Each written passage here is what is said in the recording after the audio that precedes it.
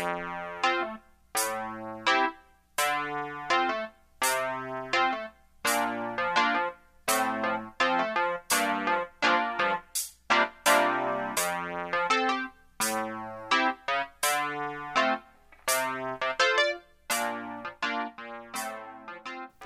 hey there. Welcome to Indoorsy, our podcast where we talk about things we do inside.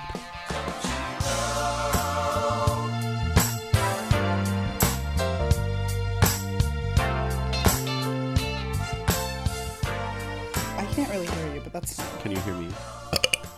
Oh, Did you hear that?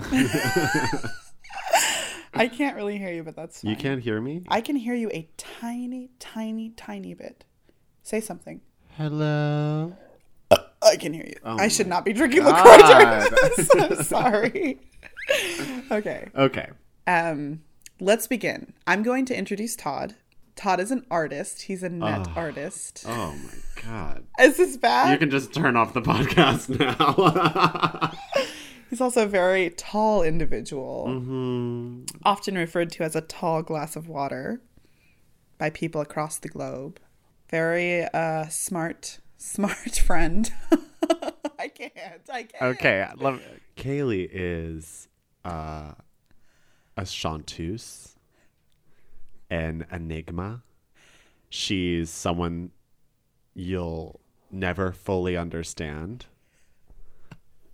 This is tomfoolery. Well, if you don't know us already, you never will.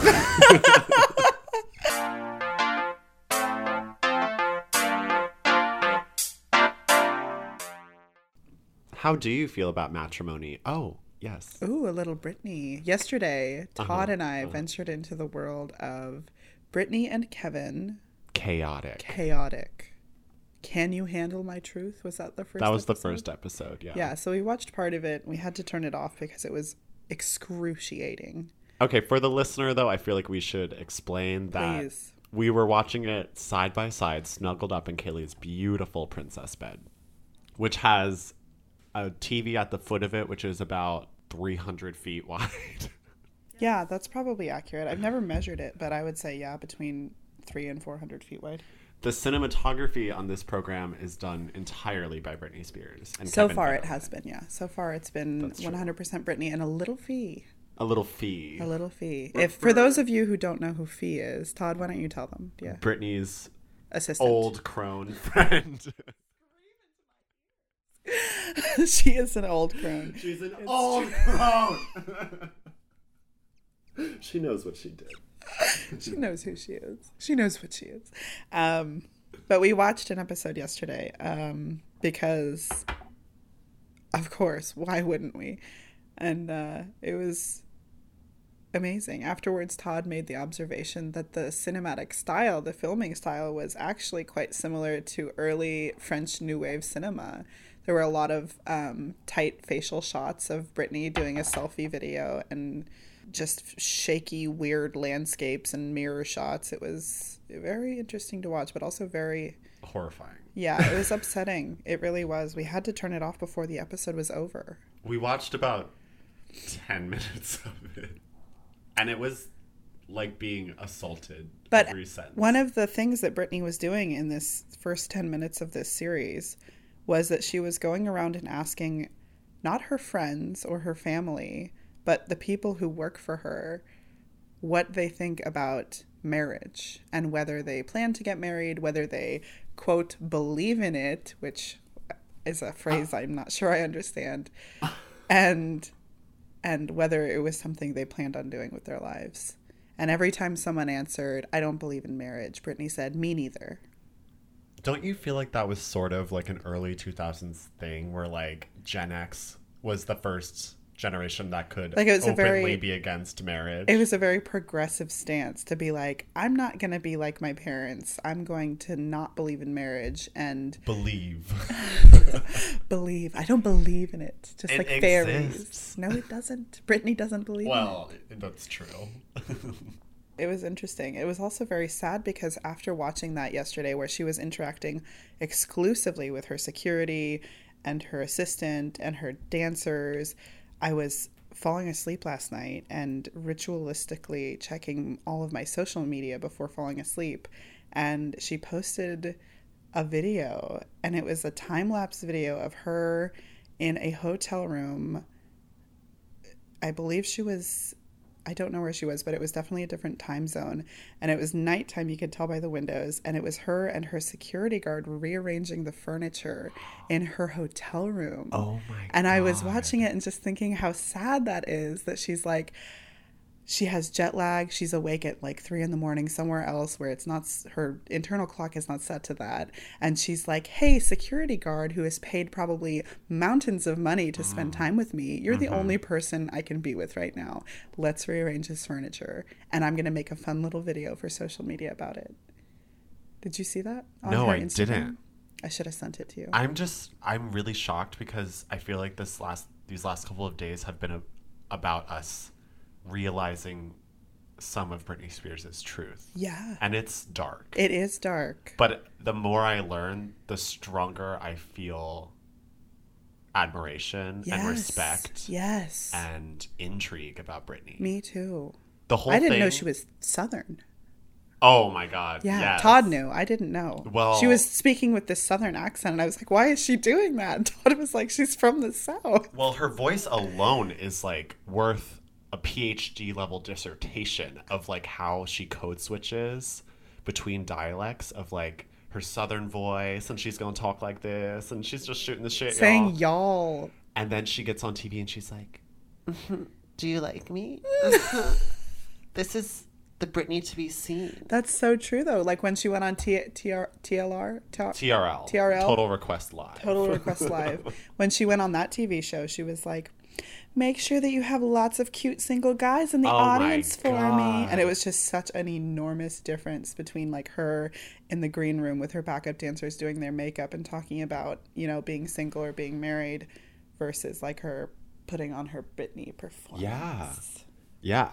And you know, I remember growing up and seeing, I can't think of a particular example, but seeing like adult women feel the need to kind of shit on Britney and other pop stars for kind of performing that kind of sexuality. Oh, yeah. And I don't agree with that way of going about it, but it made me understand why maybe they felt so compelled to do that. Because at that time it was like Britney and Christina and all these other like performers wearing the lowest rise jeans and like the highest crops and like putting on those voices. And like I could like feeling like that was like some sort of like backtracking to like a feminist revolution in like the 2000s.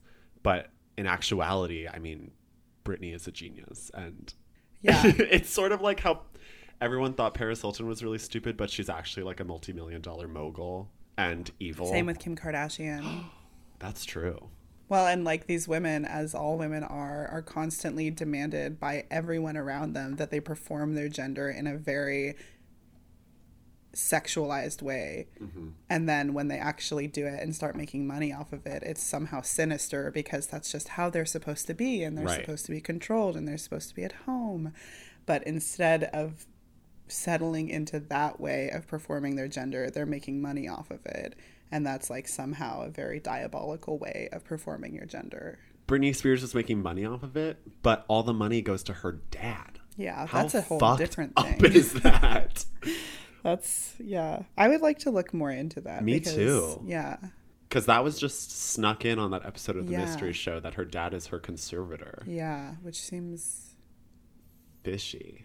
I wonder if that's can one be one's own conservator? I've never heard even this word. The assumption is that conservator means, well, I don't know like the economic definition of it, but I think you only have a conservator if like you yourself are not your conservator. Like it's assumed that everyone is your own. Oh, I see. It's sort of like having what do they call that when you give someone the right to like pull the plug on you in the hospital? I see. It's sort of like that. I see. That makes sense. That's kind of scary. It's really weird. And strange. It's almost like an Amy Winehouse vibe to me. The weird, controlling dad who's in charge of the image and the money. And yeah. Except Amy Winehouse, well, I don't know how early that started for her, but Britney, I mean, she was like in the Mickey Mouse Club when she was like 10. So it's been her entire life. Oh, that's so odd. Freaky. Which I think is part of the reason why she has like such a specific aura and like a mystique, because the way that she perceives the world has always been that way. Yeah. Anyway. Moving. So I was thinking we could talk about TV. Okay. We should talk about Riverdale. Yeah. So maybe we could record a quick we're just talking about TV. Riverdale, We're just talking about Riverdale. TV. We're gonna talk about Riverdale. Ooh, Okay. Love that. Me too. I'm sure we'll love it later when we listen to it. So Riverdale. Yeah. So, okay. A few nights ago, before I picked Todd up from the airport, I was like, oh, I've heard some little Twitter about this show called Riverdale. So I was on my Netflix app on my Apple TV, and I was like, oh, I'll just go ahead and give it a little whirl, see what's up.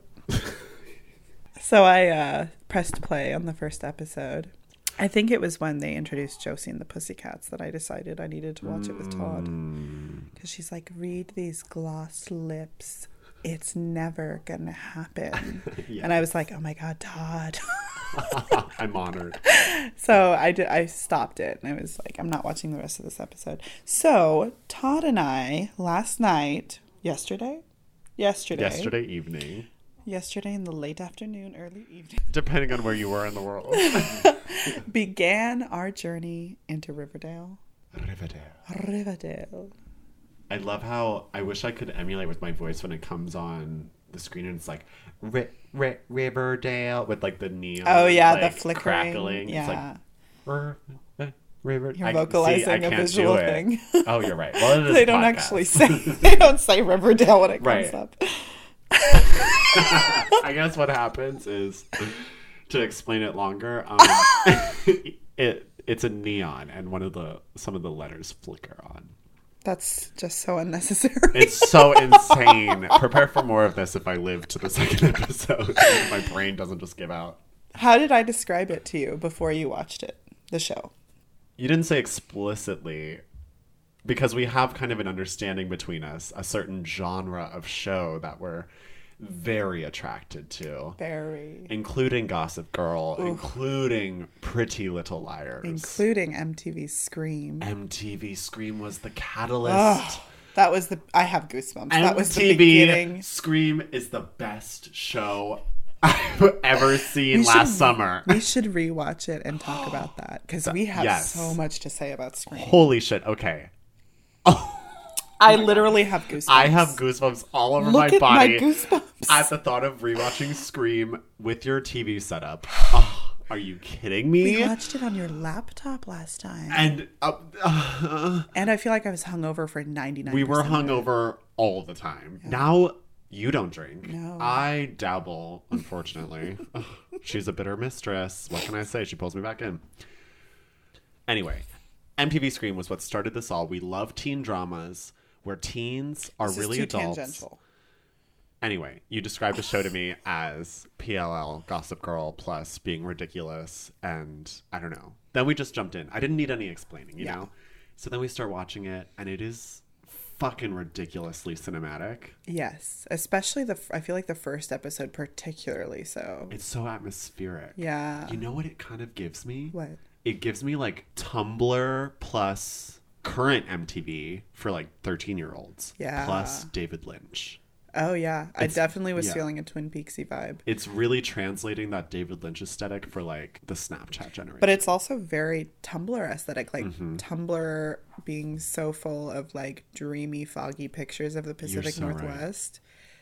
Right. And I feel like that and the David Lynch like marry to create this, although neither is involved. Neither Tumblr nor David Lynch is involved in the production. And neither are we, to be full disclosure. I feel like we're a bit of an inspiration. You know, every episode felt like it had 30 to 100 gifable moments. Oh, yeah. Because that's where I especially if you include the gifs with the subtitles. Oh, especially if you include the subtitles. So That's how you described it to me.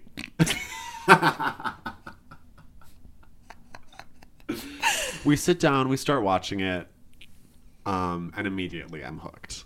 Yes. Let me just say the acting is It leaves something to be desired. nothing to write home about. Yes, don't write home about unless it's like a warning letter. Yeah. Because the acting is bad. It's going to be a good show, but the acting is not so great. But it's not, it's like very postmodern where we're really looking at like the form of the thing. We're hyper aware of it being a TV show. Like we don't need the acting to be good at all. Yes. It's also painfully evident that these supposed teenagers are played by people who are not teenagers. Oh my God, yeah. Which I think adds to the acceptability of the terrible acting. It's just like, it doesn't matter. It's such a suspension of disbelief. Yeah. I felt that way when we were watching Scream. Same here. I was going to mention that the biggest part that I see of Scream in Riverdale is the modernity and the usage of the cell phones. Yes. And the references to things like, oh my God, they were referencing such recent things. I was like, this is like came out yesterday. But then they were also like talking about really old things in a way that like teenagers I feel like don't do. Yeah, I feel like that was the Archie part of it, like the actual comic book presence. They kept saying in the first episode, I feel like they said like 4 times that the town was like the town from In Cold Blood.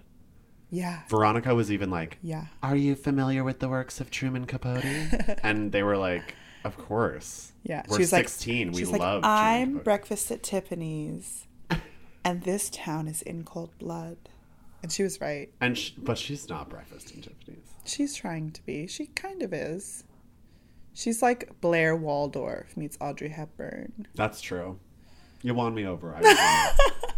How interesting was it, though, when there was an entire episode where, like, the plot was about slut shaming?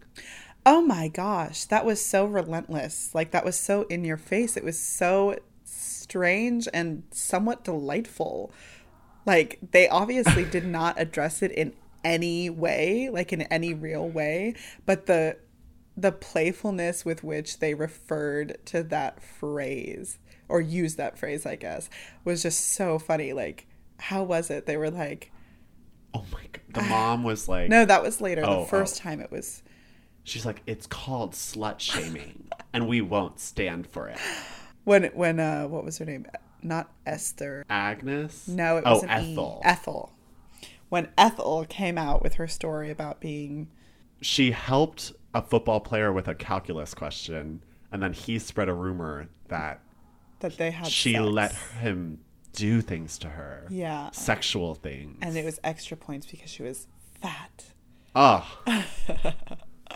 Yeah, so then Veronica is like, listen, Cheryl is the villain. I'm not a slut or anything, but it's totally unacceptable that she's being slut-shamed for something she never even did. Yeah, that slut over there is being shamed, and I won't stand for it.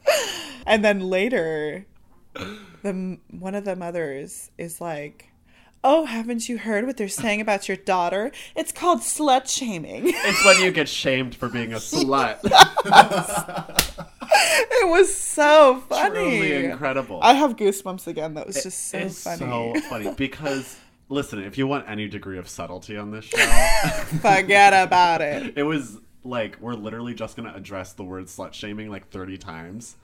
And I really had hope in the beginning when Betty gets like a group of like 12 girls together that have all been slut shamed. But then it's really only about Ethel. Like, no one else in that room even talks. Yeah, like when the actual come up is happening, and he's in the hot tub. They trap this dude in a hot tub and try to boil him to death for slut shaming them. That's not what I'm talking about. I mean, that is what I'm talking about, but specifically Esther poking her head, Ethel poking her head through the door, watching and then retreating, and that was an entire why did that they was her that? Justice because she wasn't included at all. It was just ridiculous because they made it entirely about her when there was this entire ginormous book filled with the victims of the football team. That's exactly. Yeah. suspected that maybe Ethel would then be the evidence that Betty like took it too far, but I feel like we've moved too far away from that. Yeah, that's like not that's gonna never happen. going to come back. Yeah. Riverdale. Riverdale. We're on like what, episode 7 now? I think so. So tune back in for our recap when it's done. Yeah. I have a feeling that there's going to be some sort of big twist at the end. Is that the stupidest thing I've ever said? I have a feeling things are going to heat up at the end of season 1. I truly do. We'll see about that. Well, the thing is, I think it's a mini-series, they're not going to do a season 2. Oh. Well, I feel like they might because it's been kind of popular. Huh. But the things are called like parts. They're not called episodes. They're called like part 1, part 2, part 3. Really? I noticed something like that when we were like watching a chapter or something? Or a chapter, maybe, yeah. Chapter. Yeah, they're chapters. Chapters. Okay, so that could go on forever. There could be a sequel. Look at the cover for it. Todd and I noticed while we were watching. Are you fucking kidding me? Todd and I noticed while we were watching last night that this scene wherein young Archie is having sexual relations with, what's her name? Geraldine Grundy. Geraldine Grundy. The music teacher. Most heinous cellist in all of the Pacific Northwest. They are in her vintage Beetle car, and they're in like a hot lamp. Yeah. like a hot buffet red lit car, and it's all smoky, and the scene just is constantly replayed in the series. Like it's always referenced, and it's just the same scene of them like passionately cooking inside of this rainy automobile. Well, they do that in Pretty Little Liars too, where the whole first season you have to keep watching the like one little scene of Aria in the bathroom of this with bar Mr. having What's his name? What's his name? I don't know. Mr. Grundy. Mr. Fitch. Mr. Fitz. Mr. Fitz. Oh. Sorry. Grundy, you don't have to turn on the red light. But the red light is on inside of her VW Beetle. That is something I kind of like about the show, though, that they have like that foggy, dark, like red neon. I think that looks really cool. But in that one scene... What was your favorite aesthetic moment so far? Oh. Top 2. I actually need a second to think about it. Okay, I'll go because I already know. You go ahead. Okay, my favorite 2 is when Josie and the Pussycats were first introduced, because they were just doing their thing. They're making their music. They have matching outfits. They explicitly talk about their brand and building their brand and their following. And it was just so beautiful. They just looked so good.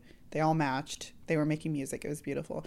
And I think my second favorite part, or maybe my first favorite, and the Josie was my second, was the aesthetic of the pool when they trapped the football player to get revenge, to exact revenge. The pool, like she opened the door. It was maybe it was a barn door, and she had the slicked back hair. She was standing there wearing some sort of cape or something and a swimsuit, a one piece, a black simple one piece, and the pool was all blue and shiny, and it was all foggy in there. It looked really good. Yeah, and the light from the water was like reflecting all over the room. I love when that happens. Yeah, that was good. I thought of one. I think one of my favorite aesthetic moments is the repeated vignette that we keep seeing of not the twins, but after one of the twins, quote unquote, drowns, and Cheryl is on the rocks and wet and crying, and her red hair is falling, and she looks like a little beautiful Lana Del Rey. What's that thing from Lord of the Rings? The little goblin thing. Smeagol. She's in a Smeagol crouch. She looks like Lana Del Rey trying to be Smeagol. That's one of my favorite aesthetic moments. She's wearing white and it's wet. Yes, wet white. Another fave aesthetic moment. I kind of liked I kind of have 2 that are tied for number 2. I hope that's okay. One is at the pep rally when they're cheering and all the cheerleaders do their little line where they move out of the way, and Veronica's there like... That did. Yes, and she does her sexy dance. And it makes no sense as a cheerleading routine. It's actually the most It's insane just choreography. And then the other one is when they go to the nunnery and they see... Oh, this is spoiler alert. They see Polly. It's like an episode of Call the Midwife, if you ever saw that, where it's just like 1960s Catholic... religious institution. Yeah. That was cool. I liked her blue dress. I liked her pregnant belly. Spoiler! Spoiler! It's a shame what had to happen. Next time on Riverdale. I have to pee. Should we? I guess I'll just go pee. Should we wrap it up? Yeah. Just say. Thanks for listening. We'll be releasing more episodes. Give us a thumbs up on iTunes. Leave a review if they're nice. All right. We'll put some exit music here. Bye, everybody. Bye.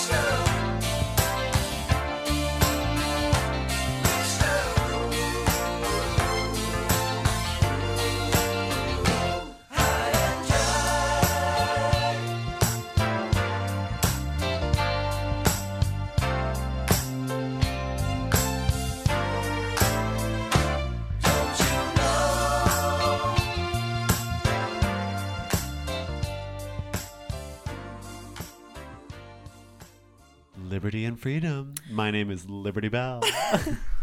My name's Liberty Bell. And I love freedom.